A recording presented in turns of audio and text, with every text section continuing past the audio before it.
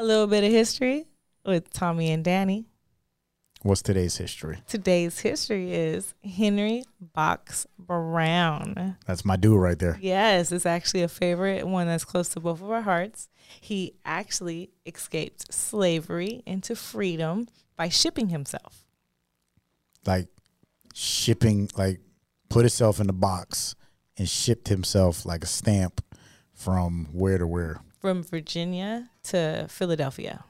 So that was what, almost how long was it? It was like 30.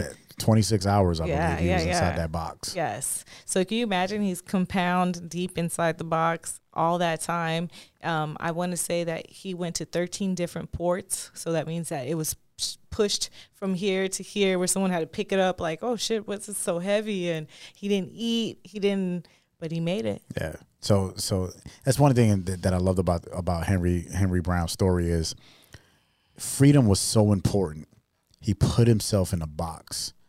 I mean, of course, he had friends, right? There was people that helped him out and went from slavery to freedom by any means necessary. Any means necessary. You know what I mean? And if you look at that scope of by any means necessary, that's the true value of it. It's like, yo, I'm in a situation. It ain't working. Like, fuck this.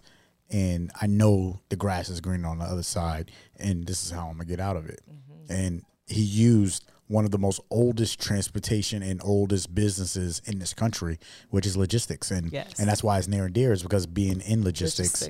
Like, that's everything, man. Yeah. And to see that he leveraged that and fucking made it. Like, look him up, Henry Box Brown. They call him Box Brown because he was in a box. That's dope. Shout out to him. That's a little bit of history. Tommy and Dani.